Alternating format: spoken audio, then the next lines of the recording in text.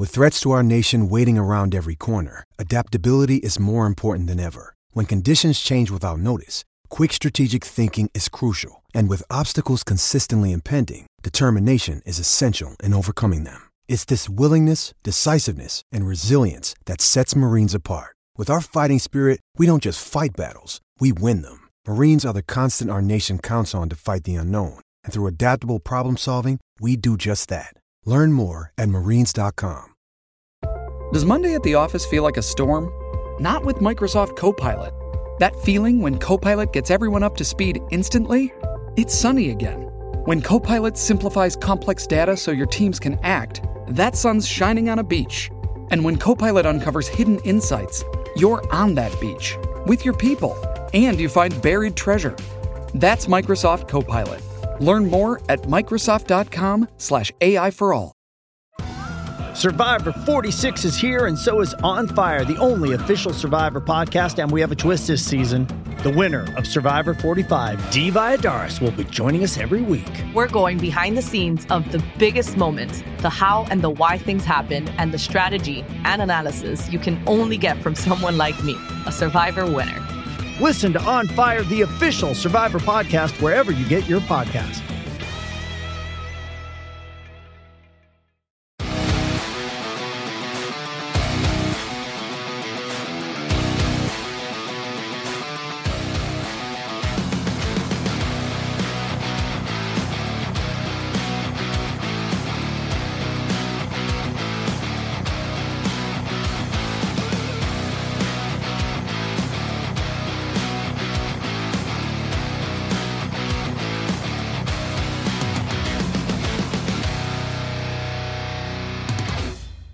Hello, welcome to Celtic Down Under, this week hosted by myself, Sean, joined by our regulars, Paul and Anthony, and the debut tonight from Tommy, who is also in WA, joining us for his first show on what is probably a good time to join in after the kind of weekend we've had. Today is now about, 19 hours since the game finished, so we were all up at 11 p.m. for the kickoff last night, which means we'd have got to bed about 1:30 by the time things wound down. And today it's currently 8 p.m. and it's still 32 degrees. So we are all going to be slightly struggling, but doing our best to regale what happened last night. How are you feeling, Tommy? Say hi to everyone. If you'd like to introduce yourself, do, but don't feel under any pressure to give away any personal information. But otherwise, just let us know how you're doing. Yeah, no, obviously, like every Celtic fan around the world, very, very happy today. I was a bit nervous, probably the last 20 minutes, half hour, like most of us. But yeah, very happy today, and happy to be here as well. So thanks for having me on. Thanks to Jared as well for getting me on. In terms of an intro, I've lived in Perth, Australia for 30 years, been a member of Perth Celtic Supporters Club for that long. I used to go to the games back home when I was when Liam Brady was the manager, so not the best. So certainly been a lot better time since I fled Glasgow. So, but I'm married with 2 kids, and I think that's about as much as I'll say. I don't want to go overboard. That's all right. Sorry, we don't need your life story. We're here to talk about Celtic. Yeah. Paul, how's you going at work today?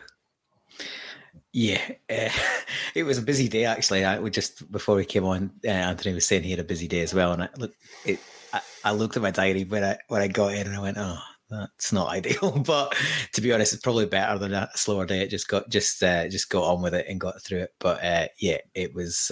It's always a better Monday if you've won the cup final against the other Mhob, as maybe we should refer to them. Running. But yeah, it was it was a pretty good day, all things considered. And Anthony, was it tea or coffee that was caffeinating you through your day today? Coffee this morning. I actually somehow got myself written off on Saturday night, so I was actually quite sober watching the game on Sunday because I was a bit rough on Sunday morning. But anyway, made it through, and yeah, I'm obviously glad because it was quite an action-packed game, which we're obviously going to get into in just a few minutes.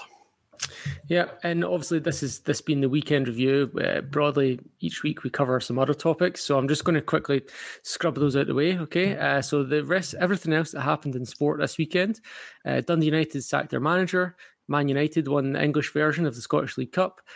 Tyson Fury won a game of punching people in the head, and Scotland are crap at rugby again. Okay, now that that's all done, let's get to talking about Celtic and the main event. Good. It was kind of the way I seen it going before the game was I'd predicted 0-0 first half, cagey affair, and it kind of was going that way. But we did, when you think about it, I think in the first 20 minutes, Sevco had a couple of chances, and then kind of after that, for the next 25 minutes of the first half, we kind of dominated, and it looked like they were kind of hanging on to half time, and they didn't quite manage to. We managed to get that breakthrough just before half time. And again, I thought they were going to come out in the second half like they did at Ibrox, and they did in a effort sense, but not in terms of really creating chances. To be totally honest, I don't think Joe Hart had any sincere saves to make throughout the game. I mean, before we really get into the minutiae of it, what did you make of the overall kind of, how was the game as a spectacle, and the balance? Paul, what did you reckon? Yeah, look, I thought that it wasn't unexpected how it went down, to be honest.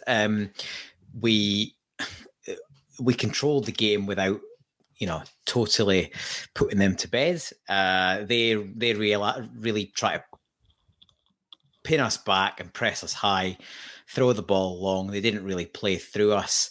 And yeah, it was frustrating at times. They had their chances, but really, I thought generally we were pretty comfortable without ever really taking the game away from them, as we probably could have if we'd taken more of our chances. So, yeah, it was certainly a tighter affair than it might otherwise have been, but generally not completely nerve-wracking as they sometimes can be. Oh, I think they're always nerve-wracking. Tommy, how were your nerves? I actually thought we started the game pretty well. I thought we were in control. I thought we were holding the ball well, keeping possession well. We probably weren't quite penetrating in the final third so much. And then they sort of got a couple of breaks of the ball in the middle of the park, which sort of led to that little bit of pressure from them. I think Carter Vickers blocked a shot and then blocked a cross. But aside from that, I actually thought we were pretty comfortable. And then probably the last 10 minutes of the first half, I felt a goal was coming because we were starting to make some chances. Kyogo with a couple of chances before he put the one away. So that's the way I saw the first half anyway. Yeah.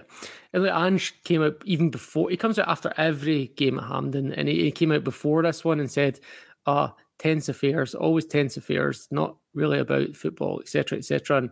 And Anthony, did you think we were more on the football than we had been forecast by Ange in the pre-match? Yeah, I mean, I agree with Tommy. I kind of felt like a goal was coming. Like Kyogo had a couple of chances, and you just felt it was coming, especially when he got the header. And he probably should have done better with that one. The ball in from Johnston was good. Mm-hmm. And you sort of felt we're just starting to screw the nut and just putting them under the cosh a bit. And then when the goal happened, I just said to myself, as soon as the ball went to Moy, I went, this is going to be a goal, because just everything just seemed to open up. It was like the part of the Red Sea. It was just like, a couple of incisive passes. We got behind them, and it was literally the first time we'd really gotten behind them, and we scored. And I sort of thought, well, we could do that a couple more times. This is going to be 3-4 like, we've sort of, a lot of the guys had predicted. But you just sort of knew the start of the second half, they were going to come out and really have a go that first 10 minutes. And they hit the post and we weathered the storm. And then obviously we went out the park, made it 2-0. And then you're sort of thinking, all right, party time. And then it didn't probably quite sort of pan out that way for the next sort of 15, 20 minutes. But, at the end of the day, we got the result. But I kind of figured that we would have the lion's share of the possession and they would play counter-attacking football because they're just long ball merchants. That's all they do. Goldson, Tavernier, they play that crossfield long diagonal ball all day long. And yeah, I wasn't really overly sort of impressed. I just felt like we were the footballing team. When we got to show it, there was clearly, we were the better team, and we ended up winning the cup. Anthony in the comments is saying it was like playing any other Premier League team that just plays hopeful long balls. And Andrew's saying we couldn't dominate as much due to the surface. I actually kind of slightly disagree on, kind of halfway agree on those points, but not fully. In terms of I didn't actually think it was the same as playing any other Premier League team, because I thought they pressed us a lot. We get a lot of medium or low press against other teams, but they were actually giving us a high press. And in terms of the surface, actually, because I felt like what they were trying to do was replicate what they'd done at Ibrox, but with those extra like few meters that you get at Hampden, we were able to play our triangles to get out at the back, which we couldn't really do at Ibrox in a much tighter game. And that was, for me, the most noticeable thing, at least about the first half. And I was kind of watching it and thinking, oh, this is kind of like, I wish we could get this more often, because like when we come to Europe and this is what we're going to face, this kind of high press in Europe, we really need to have more practice of this, because we don't get it against any other team. And we did well. We were doing well with it. Callum McGregor was just, for me, the best player on the pitch in the first half and probably throughout. There's just, even the way he takes the ball, passes, turns, his defensive reading of the game, his blocking. I think he made one mistake at one point and he recovered his own mistake. But I thought apart from that, he was just the absolute driving force in the game. What did you reckon, Paul? Did you, of Callum McGregor's performance? Yeah, look, I think we've kind of touched on it, even in the couple of weeks we've done this, is that, and it's been said umpteen times, he never really drops below an 8 out of 10 performance, does he? He's always kind of on it, and he's just neat and tidy, and like you say, a driving force for the team. I've loved how he's conducted. I love how we've all conducted ourselves this week in comparison to them, but particularly Cal, like both in the run up with his press conference and then in the immediate aftermath.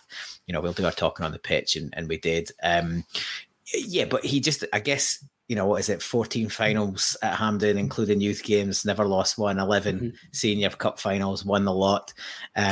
He's played in great teams, during that period, but that's still a phenomenal record in cup finals. We've all been around long enough watching Celtic to know that there's always one that sort of sometimes goes the other way, or there's a bad decision, or just a luck of a one-off match in a cup final. So yeah, Carl was excellent. I think we were lucky. Not lucky, but I guess we had some really good, strong performances right throughout the team, which we didn't at Ibrox. And obviously, there's seems to be a story that there was some illness there. So, that's not really much of a surprise if half the squad was, not at 100%. But that seems to have been sort of waved away in the mainstream media. But yeah, I think we had plenty of strong performers. It's hard to kind of look past somebody like Kyogo scoring both goals and saying he's not man of the match. But you're right. McGregor probably epitomised everything that was good about what we did, and sort of even to the point where he was probably the driving force that starts the move for ultimately what becomes the winner. Yeah, and look, and Moy and Hatate, like I was on record last week saying I thought O'Reilly should have started, but you can't really knock Moy's performance given that he was involved in both goals, if you want to call it like the secondary assist, if you like, on both goals. So pretty crucial in terms of his performance too. Yeah, and the one you're talking about with the second goal, where he does take on those, like, he's crowded by three men in midfield, takes them on, beats them, and basically creates the chance for Hatate to get through. And I think immediately after that, the three players that were around him all get subbed. So I think Callum McGregor can put his stamp of ownership on those three players that had to leave the field because of him, dominating them. And there was another one as well. I think apart from them hitting the post, I don't know, was their best chance maybe the one where Ryan Jack cuts inside, and again it's McGregor that's getting the block on that one, like 12 yards from goal. So he really was everywhere. Who did you think was man of the match, Anthony? I mean, I thought Moy put in a very strong performance for the 60-odd minutes he was on the park. I mean, unfortunately, the substitution just didn't come before the free kick, because he did get found out with Alfredo Morelos for the goal. But apart from that, I thought he was just, he players, the Rangers players was bouncing off of him. Like you say, he was involved in the two goals. It was just that one moment of just playing that silky slide rule pass, just the weight of the pass for Greg Taylor, so he didn't have to break his stride to whip the ball in for the first goal, and then playing Hatate in. And fair play Hatate on that second goal as well, because he had the thought presence of mind to look up and square the ball to Kyogo. A lot of players would have lashed a shot at that angle, but he actually cut it back. And, again, 2-0, and Barisic again sleeping at the Abada ghosting in, it was Kyogo, but doesn't matter. We'll take it. But I think definitely Moy was the right selection. He was in my team this week. Nothing against O'Reilly. He had his chance at Ibrox, and I just think he's just not hit the consistent standards, and Moy's just on a purple patch, and he just gives you a bit of physicality, because there was a couple of times where he just stuck in and won balls back and turned over possession, and I just think that I don't think O'Reilly's necessarily got that in his game to the same extent yet. And this thing, O'Reilly's 21, he's got his whole career ahead of him, but at the moment with Moy playing the way he is, for me he's in the starting 11 if he's fit. And he bossed it as far as I'm concerned. And I thought that, McGregor, Moy and Hatate, they had run Lundstrom and Tillman into the ground. I thought they faded within the first half with about 5-10 to go. I thought they've just completely just dropped off. And then Lundstrom puts that stupid challenge in and at the start of the second half, and you knew the writing was on the wall for him. He was coming off. But I think the only thing I would finish with saying is I think Beale sort of said that, he was looking for players to put their hands up to see who's fit. And I just think that I thought he made some of the wrong decisions. So I think he went with players who weren't 100% fit, and he didn't back Cantwell and Raskin. And there's two new signings. They were on the bench. So yeah, a lot for them to ponder, I think. Yeah, but for us, onwards and upwards. Yep, I agree with that. And I actually felt that maybe the kind of turning point in the first half where we started to actually dominate and put the foot down was when Moy got more involved in the game, when he started getting his body in between. Like, all he was doing was really just getting his low centre of gravity in between the ball and the opposition players, and it was really just opening things up. But it was amazing how soft and the physical challenges that Kamara and Lundstrom were around about that, and not as surprising for Tillman. Did you think, Tommy, that it was the right decision then to start Moy ahead of O'Reilly, or do you think O'Reilly looked more dynamic when he came on? Do you think O'Reilly's still lacking in confidence? Maybe if he was more in a more confident run, that he would have scored that chance at the end to make it more comfortable. What do you reckon? Yeah, I can't disagree with anything that Anthony's just said. I totally agree with 100% of what he said. I would have picked Moy and played Moy from the start. I think the form he's been in since the World Cup, he picks himself, to be honest. And the physicality he does give us in the midfield, that's a couple of times against Rangers, maybe in the semi-final last year, that we come up a little bit short. So that would be another reason I played him. O'Reilly's just, he's out of form at the moment. He actually hit his best run of form for me when McGregor was out, when he dropped a bit deeper. Since he's went back to the number 10, he hasn't been quite as effective.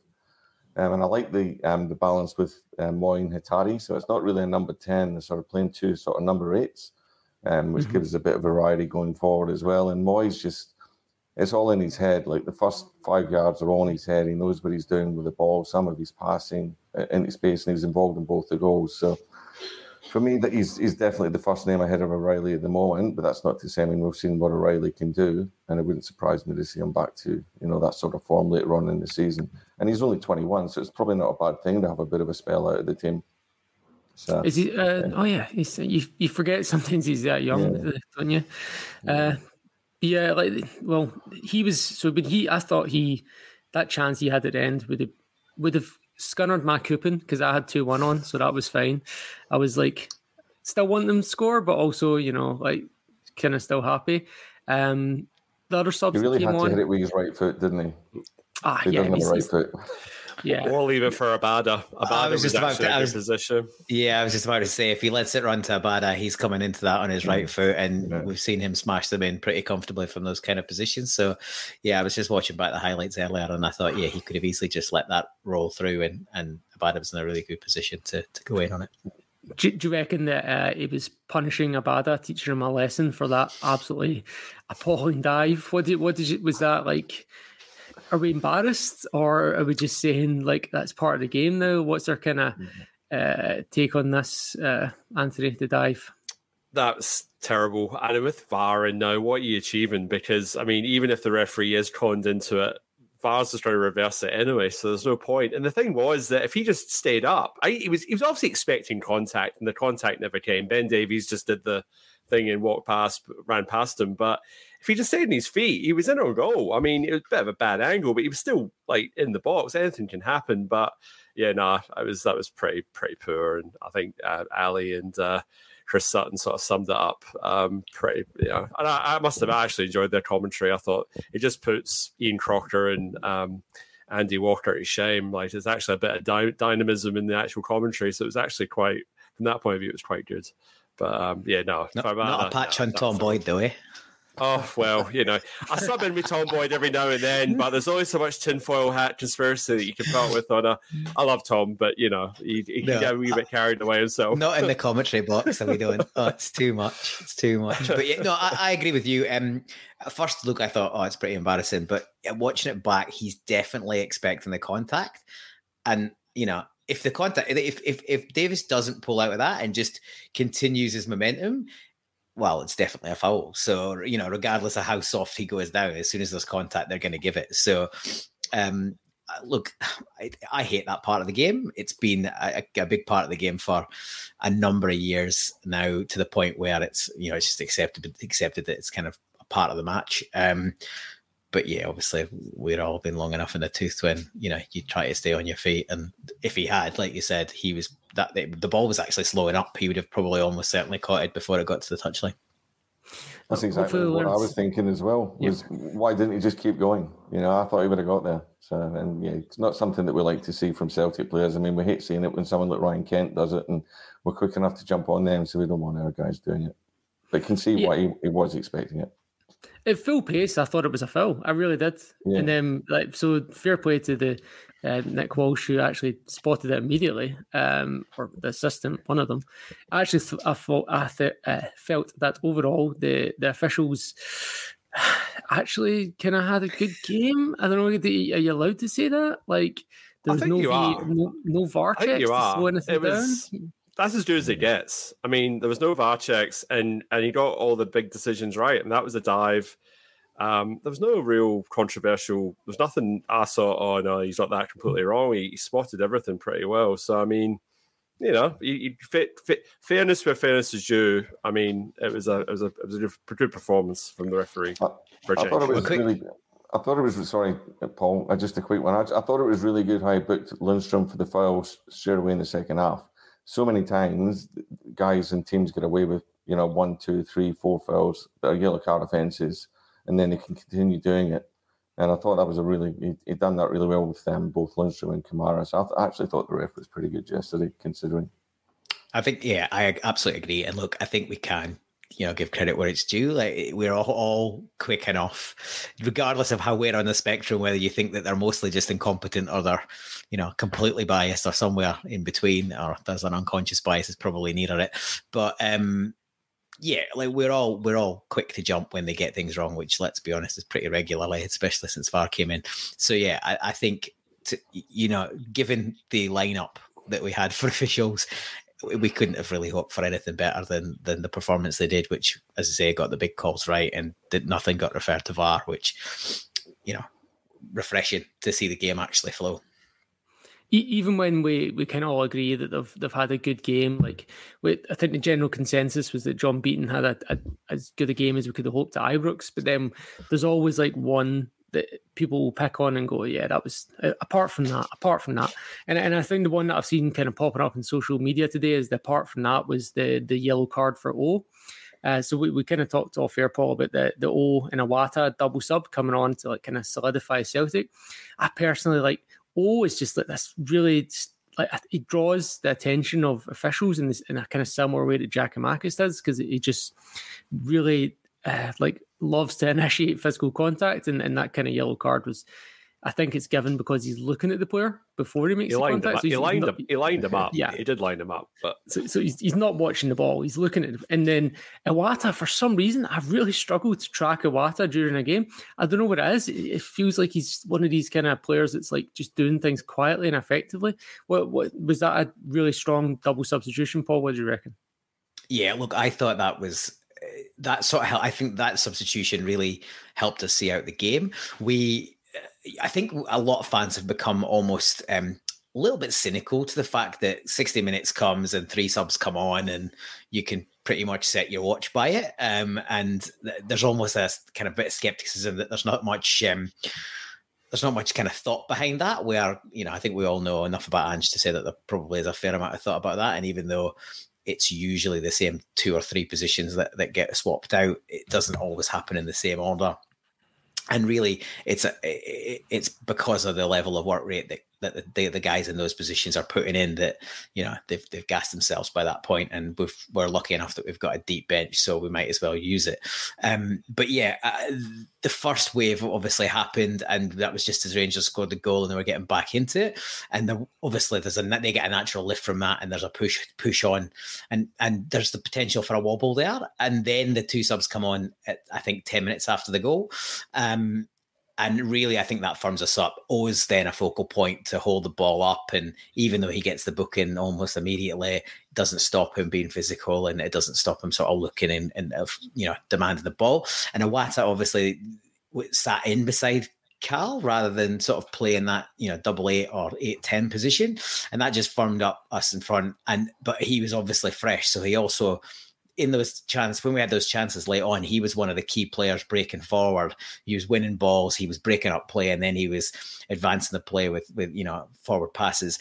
And that's one of those chances. I think the Haksabanovic chances, he was key in sort of winning the ball and driving it forward. So yeah, I think you're right. Iwata he's neat and tidy. He just joins up the play. He shields that defensive position. But I think there's a lot to come from him. He looks a tidy player. I don't suppose you become the J-League player of the season without being reasonably handy, given the quality of the players that we've picked up from that league already. So I'm really excited to see how he progresses and what potentially that looks like in next season. And assuming things track how we expect, I wouldn't be surprised to see 2 deeper lying midfielders in Cal and Iwata when we go away from home in the Champions League, if we're there again, potentially even some home games depending on who we draw against. So yeah, I think there's a lot to come from them. But if you think about it, from when those 2 players came on, they never really troubled us again after that.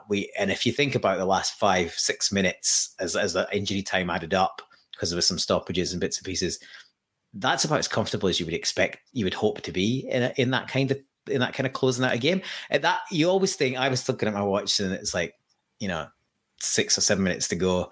You go, well, they're going to get another chance. There's definitely another gilt-edged chance coming. And there wasn't really, like, it's sort of just petered out. So probably the one that there was the one, the cross that came across, and Kolak missed it, and then Barisic missed it. Yeah, and I haven't seen it on any of the highlight reels this morning. I don't know what Barisic was doing, but he was stone cold asleep on his heels to that one. And it's the other point I wanted to make was you say that O being the focal point. I think that allowed us to go long as well. So Rangers were obviously applying a really, really high press, and Joe Hart decided to start punting it long and just taking some of the pressure off. And Ange says he lets the players decide if that's what's necessary. And I just felt that substitution, that, like you said, it did make a big difference because we changed our approach that last 10, 15 minutes, and it created chances for us. And like I said, it was as comfortable as you're going to get at a 2-1 in a cup final with 5-10 minutes to go. I've personally never felt. I hear it a lot from people that Joe Hart struggles with crosses, and yesterday was the kind of first time that I've really noticed it. It was, I don't know if it was a lack of confidence. There seemed to be something going on where he was kind of flapping and punching at things that he could have caught, and there was another change in his game as well that I guess, based on what happened at Ibrox with Morelos closing him down, that he was kind of taking a lot less chances with his distribution, and he was just kicking into touch sometimes, and it was fine. Like, I was okay with it. Tommy, did you think, like, was it worrying you when he was punching at these crosses and flapping a little bit, or was it just it was fine because he's still good at the other aspects of the game? Look, to be honest, I didn't really get too concerned about it because he's not really been that a keeper that comes for crosses since he's been at Celtic. So, and they weren't putting too many crosses near him. I thought most of the crosses were being swept up with Starfelt and Carter Vickers. So, for me, it reminded me of the Ibrox game last year when we beat them 2-1. and they were just trying to get the ball wide and then put lots of crosses into the box, but they were generally being mopped up by Carter Vickers and Starfelt, who I both thought was superb yesterday. And Joe Hart really didn't have a lot to do, in my opinion. You had the one that with the free kick, where it came off the ball and he sort of punched that behind. And then there was a cross from Barisic that sort of sailed over, but it wasn't sort of something that gave me a huge amount of concern yesterday. Yeah, and I think with being on the bench as well, you're not going to be too fussy. You're just going to be like, yep, this guy's probably the best we've got, no matter what he does out there. And like we've touched on before, he wasn't ever in any too much trouble really. I think I know they hit the post and they also did actually score, but apart from that, I feel like one moment in the game that was really crucial, game-changing, defining was early on when it was 0-0 and they get a square ball across the goal and Carter Vickers gets in and does a slide tackle block, and it looks like if it's Jamie Carragher doing that slide tackle block, it's an own goal like 100% of the time, but he manages to get it round the post and out of play, and it was like Tillman's waiting there to tap it in. And if you actually check on the BBC kind of player ratings, they actually give Carter Vickers man of the match, and I thought he did have a few good blocks and a few good tackles, and obviously that one was the standout. Anthony, overall, was Carter Vickers, was he man of the match? Is BBC, are people exaggerating these stats? What was he that good? I think CCV falls into the Callum McGregor category of you just expect an 8, 9 out of 10 every week because that's kind of what he gives you, and you sort of take it for granted. I think that somebody was on Axum yesterday saying that like you used to take Henrik Larsson for granted. He just bang a couple of goals in because that's just what Henrik Larsson did. So I think the same with CCV at the moment. You just expect that solid performance. But I have to say, Carl Starfelt had an absolute stormer last night as well. And I'm not trying to change the topic. I thought that block from CCV was match defining because, I mean, if they does an early goal like that, who knows how the game unfolds from there. But he was onto it and he cleared the danger. But I thought Carl Starfelt was, admittedly, he did try and chip the ball in the 6-yard box over Cantwell's head and sort of smashed it off his face and got the rebound. He was a bit lucky with that one. He did a Cruyff turn on the first half on the 6-yard line as well. So he's a crazy Swede, I don't know, but he's just I can't explain it, but that was probably, I've seen, I think the BBC was saying that was his best game for Celtic, and I'd have to say it's pretty close because he won absolutely everything, any challenge, every header. He ran Sakala down. He was just a physical presence, and in those sorts of games, I think he is like, he really shows his qualities because he just doesn't really have time to think on the ball because it's just frantic. So, but the two of them, yeah, you could make a case for just about anyone, but if you score 2 goals in a cup final and you win 2-1, Kilgore's going to get man of the match, and we can wax lyrical about that as well. But I think he is deserving. But I think something I heard it was Paul say it before. Like we had performances all over the park, which was the thing that we didn't have at Ibrox. We had probably 3 players at Ibrox that were actually performing to their level or above their normal level. This time we had pretty much the whole team, maybe by 1 or 2, performing at their level or higher, and that's what you need to win a cup final. Who would you say wasn't performing then? But to the extent I thought Maeda was offensively. I thought he was all over the place. Like he just couldn't get a cross in, and even for the first goal, admittedly he drew Davies to him and he sort of dummied it. But I think he was trying to score it and just completely missed it. But the effect of that was that it did free kill go up, so we'll give him that. But I kind of thought he had like 3 chances to get a cross in and couldn't get one in. And I thought Jota was a bit. He had a couple of flashes, like he had the shot that forced the save from McGregor, and he had another one where he tried to shoot a funny angle and he should have cut it back. But I kind of felt that he just never really got into the game for any real sustained period. He popped up here or there, but I was expecting a big performance from Jota, and I thought he would start, but I just kind of felt that he just didn't quite give what we know he can do, which has probably been critical. But if you're talking about the rest of the team, I thought the rest of the team were all 8s out of 10. I thought he was maybe a 6.5, a 7. Paul, what do you reckon was Maeda's defensive performance? Was it so good that it doesn't matter that he was poor offensively?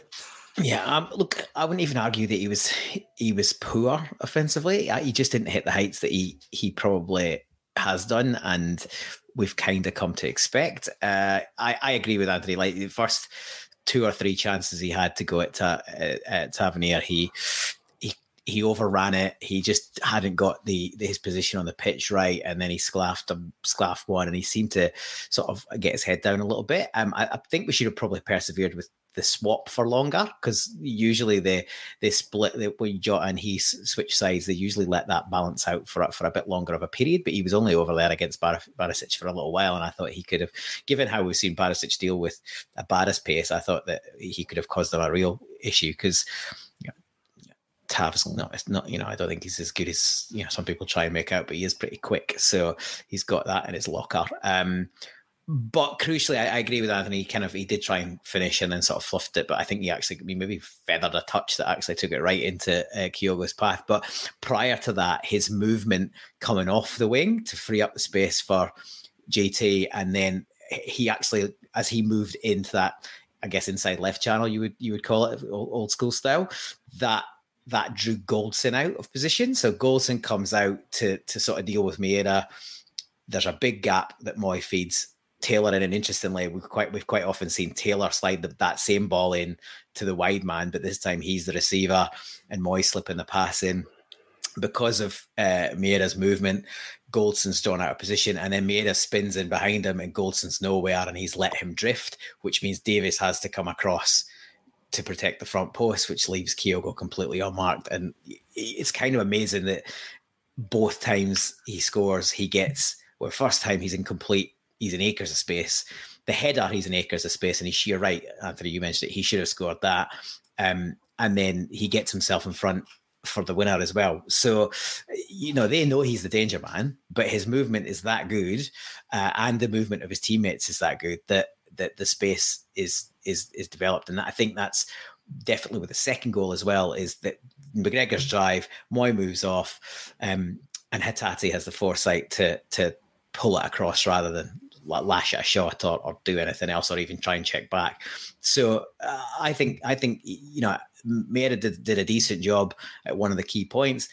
And look, McCoist is waxing lyrical about him during the match and in the post-match interview with Ange, sort of going, what are you feeding him? Blah, blah, blah. He gets plugged in at night. But his work rate is phenomenal. He's more than his work rate, clearly. But you never get a minute's peace. Between him and Kyogo, none of those defenders get a minute's peace. And the amount of times that they track back and nick the ball off a midfielder who's just expecting to have an extra second or two to get their head up and decide where they're going to pass it, it's a massive. And I think Ange touched on that in his post-match interview as well with the broadcasters team, in that he's, that's what they do. They defend from the front. A massive part of the attacking team is to do their part in defense. So yeah, offensively on the ball, he maybe didn't hit the heights that he sometimes has, but I think overall his performance would be justifying that he was up there at those 8s that most of the team hit. Yeah, I thought Tavernier was doing the covering the angle, so he couldn't get to the byline, really, and it was forcing him to come back in and onto his right foot, which was just slowing him down, because it's like he has to turn to get onto that foot, if nothing else. But yeah, Tavernier was just a non-entity as an offensive player in the game, which I think speaks to Maeda, and the fact that Maeda was the last player to be subbed. Like, Ange was just too wary of taking him off because of the job he was doing, keeping Tavernier out of the game. But that's not to say Haksabanovic, like, he did some pretty good things when he came on, and he probably should have scored at least one the way he done. Do you think there's a case to rest Maeda and give Haksabanovic a start next week, Tommy, or do you think we stick with the man? Look, I reckon that you've definitely got to try and give Haksabanovic a run in the team. I mean, he's a fantastic footballer. He's so skillful. He's different to Maeda. I mean, the thing with Maeda for me yesterday, the reason he was overrunning the ball is he was actually trying to beat him for pace pretty close in towards the box. So he wasn't actually running from a sort of deeper position. And Maeda's not the most skillful footballer, unlike your Haksabanovic, Jota, that sort of thing. So I think that's why I had a bit of a problem offensively. And I think you got to give Tavernier some credit for how he defended him as well when he got into the deep areas.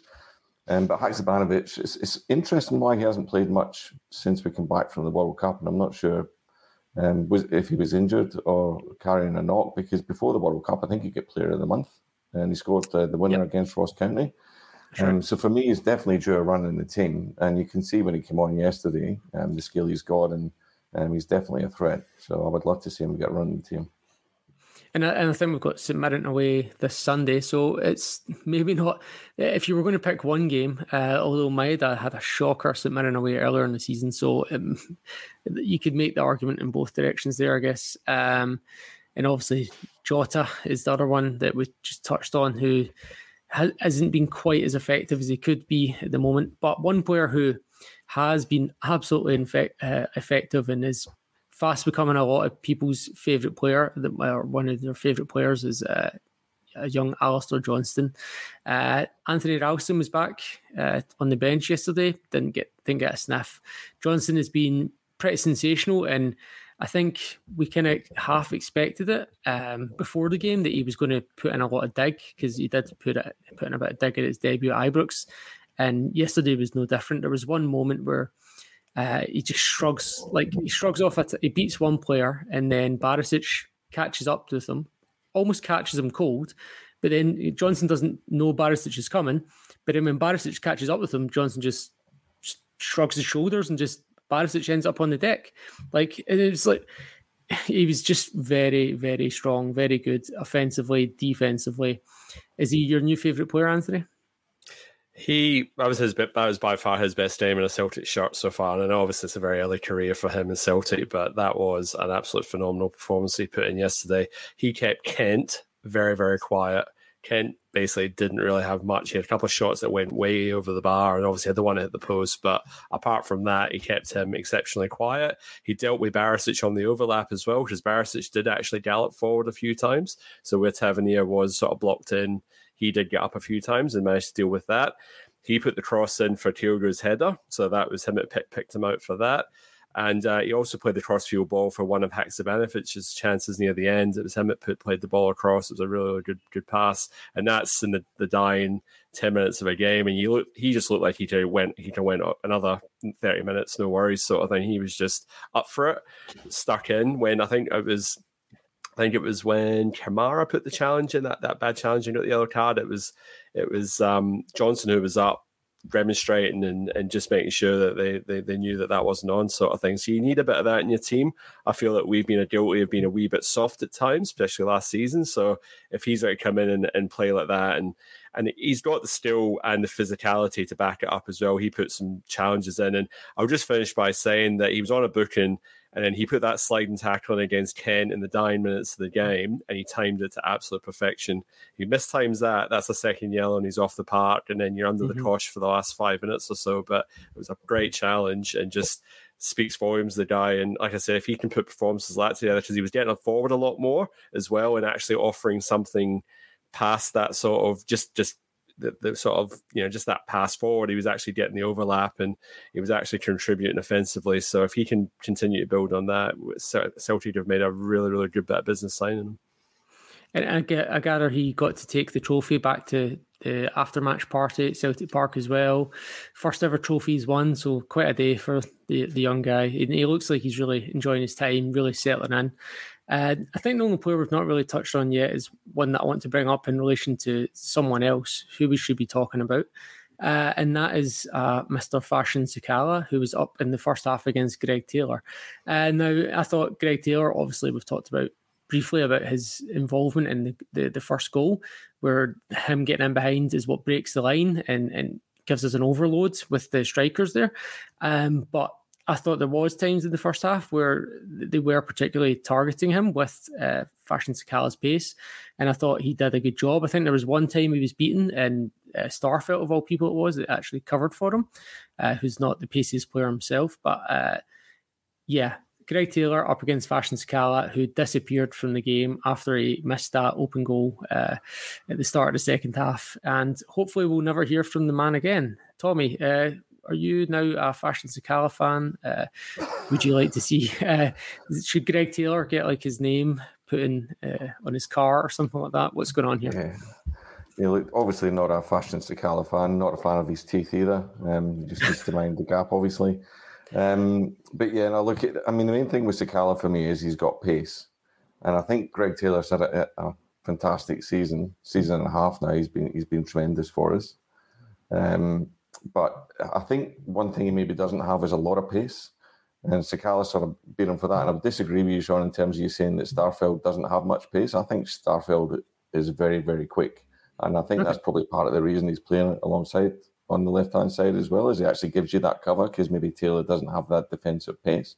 But other than that, I mean, Sakala didn't really do anything in the game. The one time they did get in behind Greg Taylor, as you say, Starfelt were now closed him down, and then I think Taylor got back into the box and cleared it for a corner. So, I mean, Greg Taylor's had a fantastic season, and you really noticed the difference when he was out of the team. The team's actually a lot more fluid with him in the team, because he just, when he moves into those central positions, picks up the ball, keeps the play moving. He's very important to us. So he had another good game yesterday. Yeah, I just quickly just say he probably tired the last 10 minutes. He was probably blown a bit because he did lose the ball. He had like a fresh air swing at the ball and he made a couple of wee mistakes. I just think it was tiredness, but unfortunately we don't have a left back on the bench at the moment, so it's imperative that he stays fit, because where was Bernabe yesterday? He didn't even make the bench, so we are a wee bit light on there if he's not even able to make the match day squads for cover. So Paul, did you reckon that the win was even sweeter with all the noise that Sakala was making in the build-up to the game? Does that make it better, or is it just a thing that happens at the same time? Look, it's kind of the cherry on the cake, isn't it? But I'm so surprised that teams still fall into this, do their talking in the run-up to the match, and it can never go well. The best thing that can happen is you talk a big good game and you win. Okay, so, but more often than not, you're going to leave yourself with egg in your face. Like, what is everyone talking about this morning? They're talking about him running his mouth and him missing that open goal. That's pretty much what the main chat is about with regards to them, other than, laughing at follow posts about, the house is crumbling again, when a couple of days ago we were going to get battered. But their players, their fan base, their manager, they run their mouths, and then where are we? Back where we started. We're comfortably ahead. We've touched on it before. We'll say it again. Beale hasn't got any closer to us. We've okay. The points gap's the same, but we've added another trophy, and the goal difference has increased, and we've got to play them twice more. And I'd be pretty confident we'll boost the points differential against them. Let's be honest. If the team was genuinely suffering major illness during the last game, we still managed to get a draw. And that's all. They barely laid a glove on us. They had a 20-minute rally at Ibrox at the beginning of the second half and got themselves ahead and couldn't hang on. And they had pockets of moments in this match, but really, when they're 2-1 down and they've got momentum, did they really cause havoc? No, they didn't, and they didn't have anything to sustain it. And yet we run out comfortable winners, and with those chances near the end and the chances in the first half that we passed up. Yeah, 2-1 makes it look like it was a particularly close game, but 3 or 4-1 wouldn't have flattered us. And we're it's almost kind of in a roundabout way linking what we're talking about with the kind of off the pitch thing. Is Michael's kind of giving us a link here in the comments. Michael Ross, we maintain standards, they don't, and I think their standards really showed this week. Not just with the comments of Sakala, but a lot of the other things as well. From in the morning when the Union or Onion Bears, whatever what you call them, were chasing some of the Green Brigade guys that were just coming down to set up the TIFO at Hampden.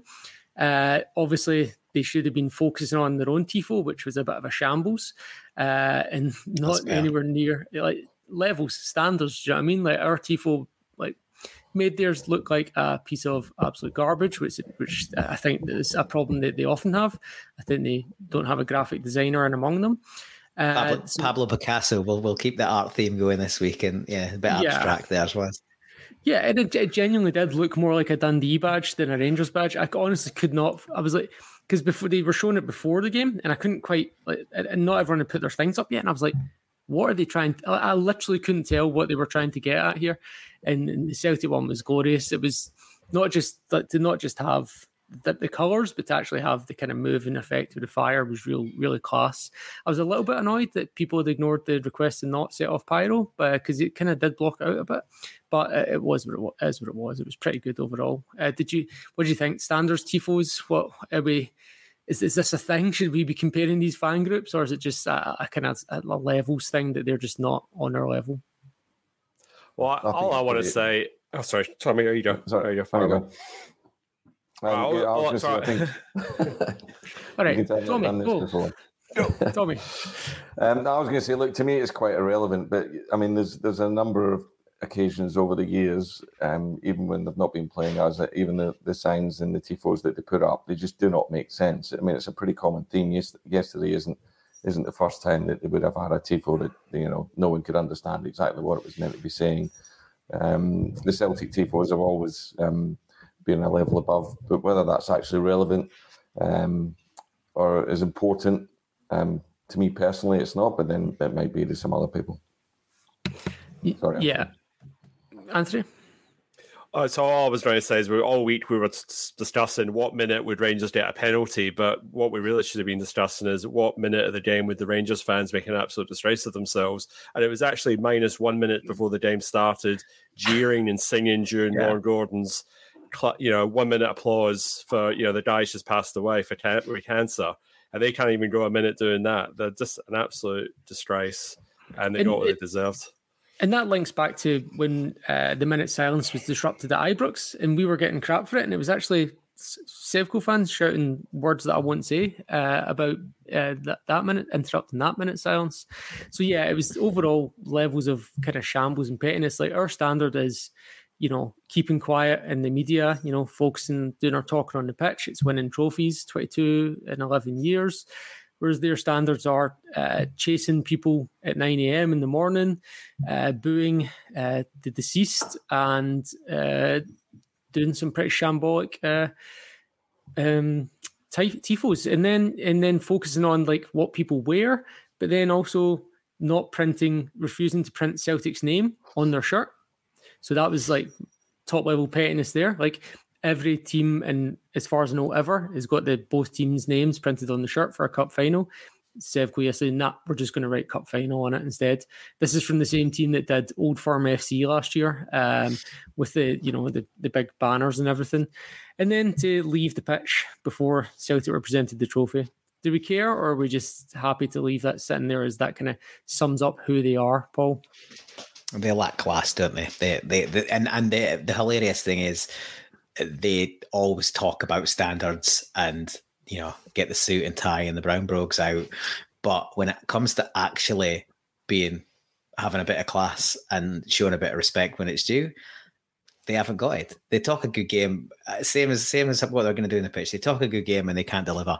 So to me, it's just a sideshow, innit? It's just back to the, It's the banter years, isn't it? They haven't gone away. They took a little COVID period of gap, and we're back. And look, the most important thing is what we do in the pitch. But in a major rivalry that goes back as long as 12 years, or however many it is, 11. Then you are gonna enjoy it when they start to unravel. And yeah, sterling work by the guys and girls on Twitter that go and enjoy that cesspit of follow, and then take the screenshots and share it for the rest of us, because that always gives you a little snigger after it's like you want to revel in it, and I don't shy away from that. I'm quite happy to admit I like to wallow in the enjoyment of not just the positivity from our side, but the despair on theirs. Yeah, it's definitely a good healthy dose of schadenfreude, particularly on days like today. And it's probably the 1 week of the year where all Celtic fans will tune into Super Scoreboard or whatever version of, just to hear the first caller will always be a Sevco fan phoning in and crying about, we need to get rid of the manager or whatever, whereas literally two days ago, he was being touted for the England job, and now it's oh, he's the worst manager. Anyway, it's predictable as clockwork. Tommy, do they affect your life in any way, or do you just enjoy laughing at their appalling pettiness and lack of class? Well, I'll be lying if I say it wouldn't affect me. I mean, the thought of having not won yesterday and losing to them would made me sick for 2 or 3 weeks. So I can't say that it wouldn't affect me. But I think you just need to look at the way, if you go back to the COVID title and the way they destroyed Glasgow, to get a sense of what their supporters are like and what they're like culturally. I think that gives you a pretty good example, and it's something that we are so far removed on. And what we stand for as a club with our values, it's just chalk and cheese, and they live in a deluded world as far as I'm concerned. Yeah, and if they keep living there, that's fine, because it appears to be supporting our on-field success, and that is what we care about. And that kind of links to our final talking point here, and that's since that draw at Ibrox, we've now won 10 games in a row, 10 overall domestic games in a row. We've now managed to shut up the mouthy Mhob. That may or may not dent their confidence, which was fragile back in January, but it's been building a bit since then. So I'd actually can't wait to get them again at Celtic Park and put another nail into their confidence if we can do that soon. And breaking their momentum, building ours. But overall, what does this win mean? Yeah, and before the game, Ange was making the point. This is an isolation. This is different from the other competitions, and he was really repeating that, and the players were repeating it in the press too. But what does this mean overall for the season, and is it okay, or when is it okay to start talking about a treble? Because you can't have it without this, and we've now got the first part of a potential treble. When is it okay to start talking about that, Anthony? I think when we get into the Scottish Cup final, if we get there, then I think then you start discussing the treble, because by that point the league will theoretically should be pretty much stitched up by then mathematically. Until then, I think it's a bit disrespectful to the other teams still left until we're sort of there. To your other point, had we lost yesterday, I don't think that would have broke our momentum. I think we're quite good at just binning a bad result and moving on to the next one. I think for the other side, the fact that they've lost, that will dent their momentum. And Beale was saying some pretty, some quite interesting things in some of his post matches. I was having a bit of a listen. He was saying it's not the first time we haven't started a game well. And then he also said it's more than once that a few players haven't quite hit the heights and whatever. So as much as I take responsibility, he was equally chucking some of his players under a bus as well. So it'll be interesting to see what the fallout of all that is. But yeah, for us, it's just onwards and upwards. The standards are there. Ange comes out and says, look, we've won. The guys get 24 hours to enjoy it. And then I expect everyone back in on Tuesday, and we go again. We've got St. Mirren next on the weekend, and we go again. And it's just, he never gets too high. He never gets too low. But I will say this, that was probably the most animated I've seen him winning a cup or after a match. I think Beale really did probably piss him off and wind him up this week. And I think it was one of those ones where it was like, I'll show you. And he was giving it the big fist pumps and that after the game. And I think there was a wee bit of, I think he had a mutual respect for Gio. I don't think he's got that with Michael Beale. Mm-hmm. So, Tommy, Paul, I want to hear both of you, your opinions on this as well. Is it just a League Cup win, or is there a wider context that this is feeding into here? Is there a wider picture? Is there a bigger picture here that this is creating, Tommy?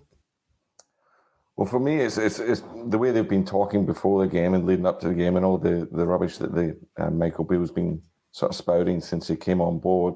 To me, it's a big puncture in what they were looking to do. So it's going to be interesting to see how they react in the next league game. I'm not sure who they've got, but for us, it's great to win the cup, but it's only one step, and we've just got to keep. I'm going to sound like a football manager, but it's just one game at a time. We've got to focus on St Mirren on Sunday. And that's the only team to beat us this year. And I actually think St Mirren, when we played them, have been pretty good. So for me, it's just focusing on the next game, and then, hopefully they'll drop some points. Hopefully this dents their egos and dents Beale's ego, and it's almost upwards for us. Paul, do you read into it in any context of this trophy count, which has been banded about social media this week? Do you look into it in that context at all, or not? Right, look, I think you've got to look at the bigger picture. Yep, you know, take the guy's point.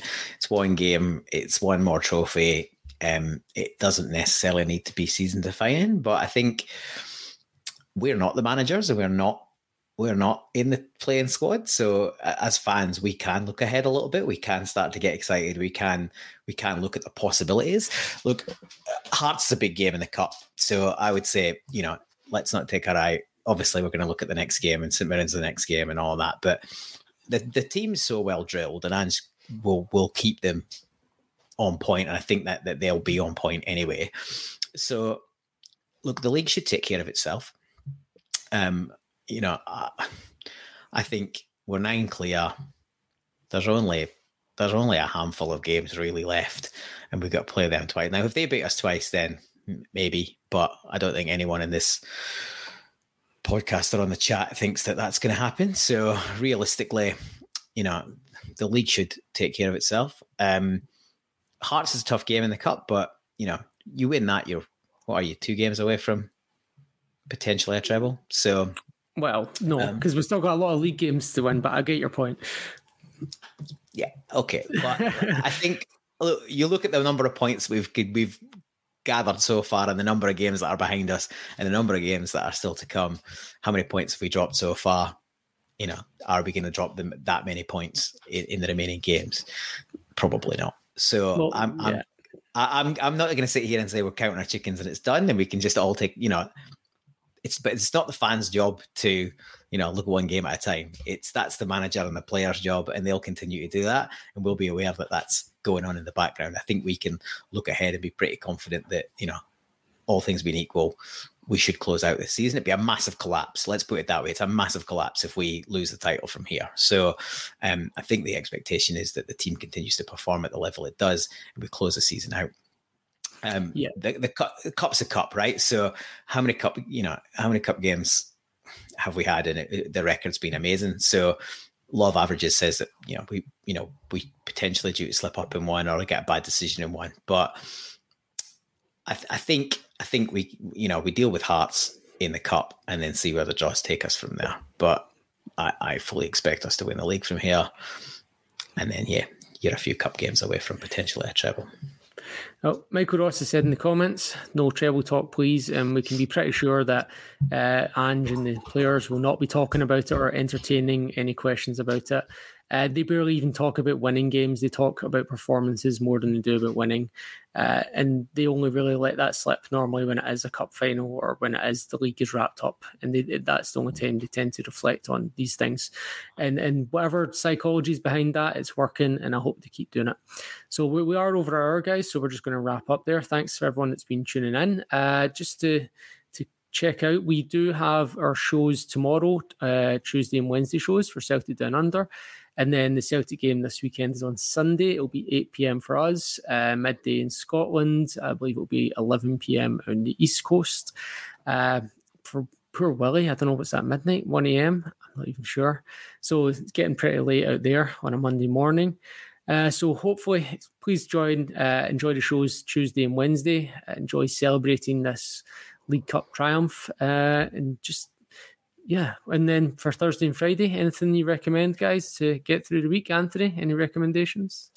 I'm heading off to Melbourne on Friday for a long weekend. I've got a wedding to go to, so I will be off the pod next week, but I'll be back in a fortnight. Looking forward to it. So hopefully we get the Bitties against St Mirren and keep our winning run going. Mm-hmm. Tommy, what you up to? Any recommendations? Not really. Lots of coffee. Suffering today, so lots of coffee. Oh yeah, that'll do it. And Paul, I've got my Bucks do on Saturday, so that or stag do for those that are tuning in from the UK. So that will be just as well. It's a public holiday here on the Monday because I imagine that they'll still be going partly on Sunday. So hopefully I've sobered up by the time the game kicks off at 8 p.m. Beyond that, new Gorillaz album came out this week, so I've started to have a little listen to that, and there's some good tunes on there as you'd expect. So yeah, if anyone that and 22 years since the first Gorillaz album came out, so that's That's one to make you feel old if you don't already feel old. Been a while, eh? Personally, I'll hopefully try and get down to Johnny Fox's, since you mentioned it was public holiday on Monday, so I'll try and get down there on Sunday night to watch the Celtics and Mirren game. I'd imagine there was at least 100 people there last night. It was a great night. Thanks to all the guys that were bouncing about with me, and Johnny Fox's celebrating a good win. But apart from that, that's all for this week. Go out and rub it into any Sevco supporting family and friends you may have. Don't let them forget that we are the League Cup champions, and that's a deliberate sarcasm there, just before anyone picks me up on that one.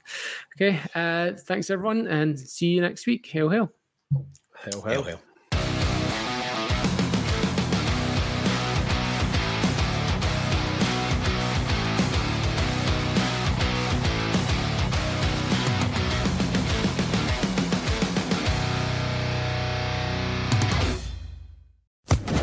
Social Podcast Network. Hello, it is Ryan, and we could all use an extra bright spot in our day, couldn't we? Just to make up for things like sitting in traffic, doing the dishes, counting your steps, you know, all the mundane stuff. That is why I'm such a big fan of Chumba Casino. Chumba Casino has all your favorite social casino-style games that you can play for free anytime, anywhere with daily bonuses. That should brighten your day a little. Actually, a lot. So sign up now at ChumbaCasino.com. That's ChumbaCasino.com. No purchase necessary. VGW Group. Void where prohibited by law. See terms and conditions. 18+.